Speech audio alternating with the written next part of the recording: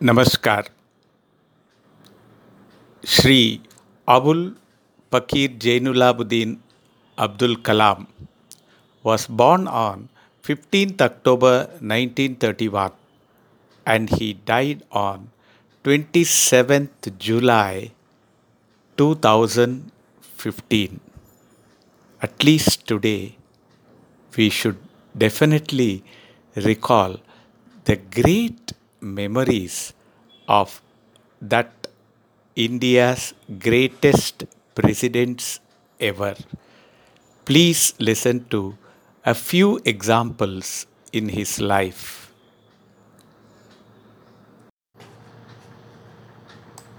And I had a great opportunity, and I was in fact lucky to meet him personally and travel with him in Vaigai Express to Trichy as alumni of the college in Trichy.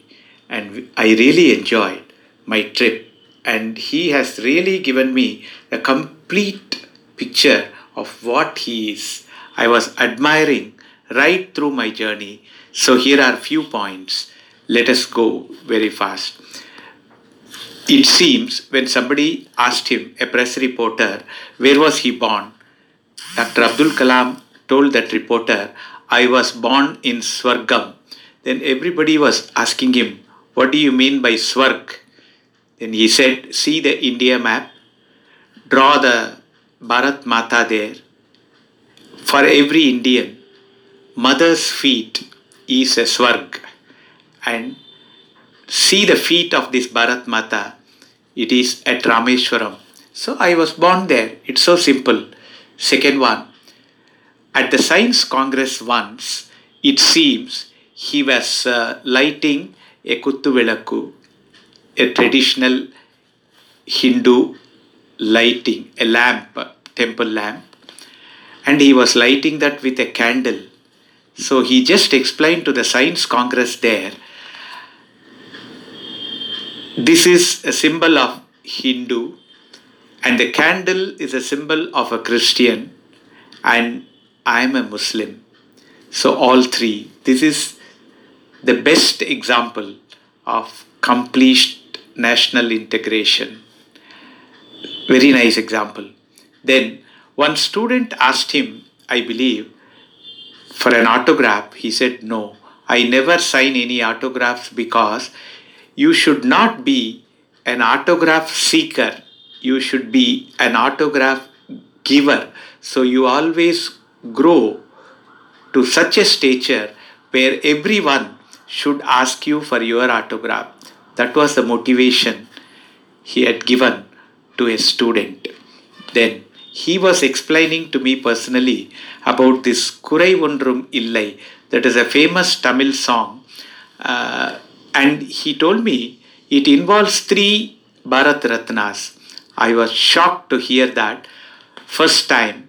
One, it was written by a Bharat Ratna Rajaji, music set, composed and sang by none other than M.S. Subbulakshmi, another Bharat Ratna, and it was dedicated at the Darbar Hall in Rashtrapati Bhavan to none other than Shri Abdul Kalam, who was also a Bharat Ratna. And he once met M.S. Subbulakshmi and asked her to sing a song in Sri Ragam. This was also in Rashtrapati Bhavan. And when M.S. Subbulakshmi sang the song Yendaro Mahanubhavulu, after the first line, she stopped and told Dr. APJ that here there is a Mahanubhava, you are one of the Mahanubhavulu in this first row. And everyone there cheered Dr. Abdul Kalam, and that was the greatness of him. And once, while presenting an award, M.S. Subbulakshmi could not make it to Rashtrapati Bhavan, and he immediately rushed to see her in her residence and handed over the award. And she was literally in tears, and he told her, no, everyone has to bow before your Sangeet. You are really a musical genius. I cannot forget your songs. This is the compliment given by Dr. APJ to MS Subbulakshmi. Then he had given few other examples which I was wondering right through what a knowledge he has. He said Abdul 5 letters, Kalam 5 letters, total 10 letters, and the total is 1.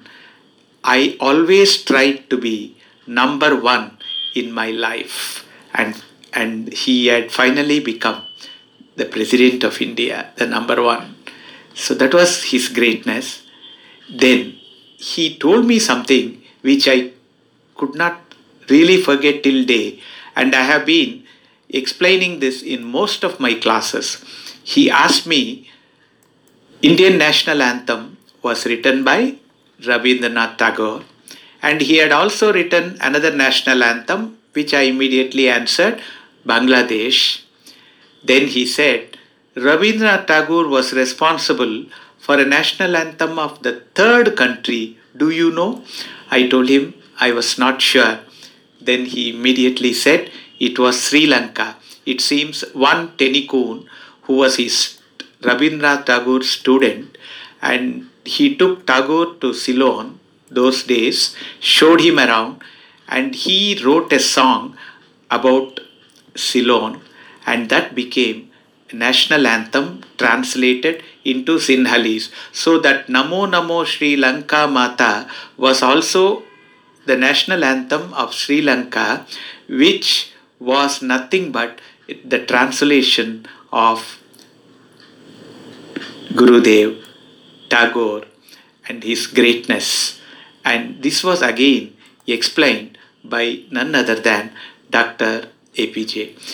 It seems in a girls' school he was addressing all the students and he asked all the girls, do you know how did Aishwarya Roy get her Miss World?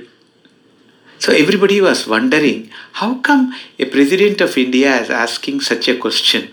Then every student was answering because she was beautiful, and one girl answered saying that she answered all the questions put by the jury and she got the award and all those things. But one girl said she got that award of Miss World because I was not there. He liked that answer and he immediately gave a prize to that girl. He said that should be the spirit, and this is the piece of motivation of this great man. And once it seems he visited Tirupati, he wanted to see Balaji, and when he went inside the temple, there was a board there, non-Hindus not allowed. So he stopped at that point, took a laddu, and he returned back saying, I should not go in because I am not a Hindu. That was a greatness of Dr. APJ, right? This is how he was. That was a great life. And he told me also, we met a couple of professors in Trichy who were his teachers and my professors, and we met him, and he was immediate and spontaneous for everything. So I told him I was born in a particular year. He immediately said that was the year I finished my BSc Physics in this St. Joseph College in Tiruchi. I have taken a photograph of the same physics department last month when I visited St. Joseph College for a lecture where Abdul Kalam's photograph was just there.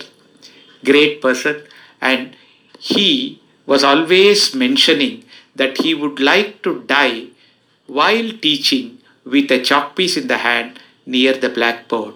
Ultimately, his end came with a marker pen and a whiteboard while he was lecturing in Shillong.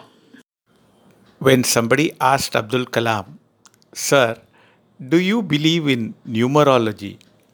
He just said, I believe. What is wrong in that? Because I became president on 7th July I retired as President of India also on 7th July. And then, more interestingly, I retired on 7th July 2007. There is another 7. So, three sevens. That shows I should not come back as President to the Rashtrapati Bhavan. That was the greatness. The next incident I conclude with that is on the last day of his presidentship, he was retiring, leaving the great Rashtrapati Bhavan. He was carrying a small suitcase that was the only belonging of Shri Abdul Kalam. And he called the gardener and told him, "You see, you are on a central government permanent post. You have not retired, but I have no job today." And he also requested that person to spray water on his suitcase which he was carrying. Then the gardener was wondering and asked him, "Why, sir?" Then Dr. APJ said, "I do not want to carry even a small dust from the Rashtrapati Bhavan." Then the gardener said, "Sir, the things inside the box could become wet." He said, "There is nothing inside except couple of coats, pants, and my bunions and shirts. Don't worry, please. Today we are all talking about sanitizers, spray, everything, right? So let us pray that we get more such Abdul Kalams to run this country. That is what our prayers is. Let us really think about this great person on this particular day. Thank you for listening. MJ Prasad.